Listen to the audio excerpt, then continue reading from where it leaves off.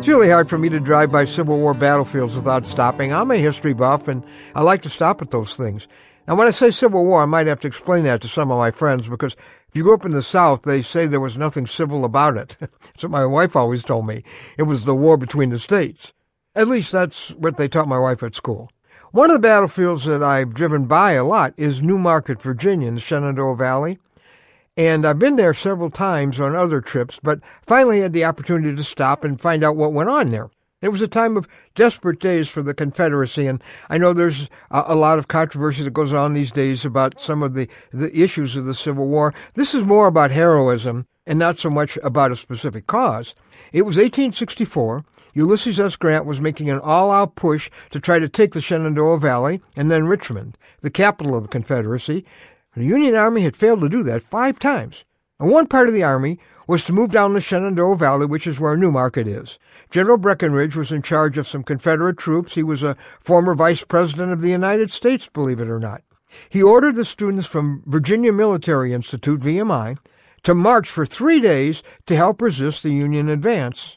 Now, they hadn't used students before to be in the Army, but they were that desperate. There were a lot of teenagers actually in the Army. And they said, they'll hear from the Institute today. And you know what? Actually, they did. At a very decisive moment in the battle, these kids charged into the Union lines and drove them back. And the South won the battle that day at New Market. I'm Ron Hutchcraft. I want to have a word with you today about young people leading the charge. Our word for today from the Word of God comes from Acts chapter 2, verse 17, a very exciting verse. God says that the greatest Spirit outpouring in history will take place just before Jesus comes back. We could be getting close to that now. Here's what it says. In the last days, I will pour out my Spirit on all people. Now notice next who's in the lead in this great spiritual offensive. Your sons and daughters will prophesy, and your young men will see visions. Your old men will dream dreams. You know what that sounds like to me?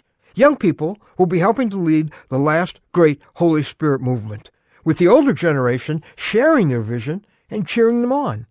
Now, if you're young, it's time for you to step up to spiritual responsibility. I mean, you've been a taker long enough, drinking in all the Christian stuff. Isn't it time to become a giver? You've gone to the meetings. Now you need to get a mission, not just to go to a lot of meetings. It's time to be making a difference, man. It's time for some young people who will commit themselves to tell about Jesus to the people who need to know Him in order to be in heaven with us. You need to get involved in some needs in your town. Don't make your life a selfie life. There's so many needs around.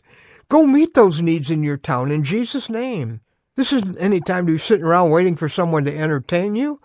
No, it's not all about going to the concert or the retreat or the conference or the Christian meeting. I mean, you'd be insulted if someone tried to get a babysitter for you at your age, right? You're too old to be spiritually babysat. So don't wait for an adult to get young people praying. Why don't you get some praying going? Don't wait for an adult to plan an outreach. You do it. Don't wait for an adult to start a Christian club or start a missions emphasis. You do it. If you're older than young, like I am, be sure you're doing all you can to create a climate and create a church where young people are valued, trusted, and challenged. Over 2/3 of the young people who ever come to Christ do it by the age of 18. The church has no more urgent priority mission than its young people and the young people around your church who don't even know about Christ yet. So if you're tuned in to the General's final strategy, you're either going to be a young person on the front lines or an older person encouraging young people to be in spiritual leadership. The most important spiritual battles in history could be shaping up right now, right before our eyes. And the outcome may very well be determined by young people leading the charge.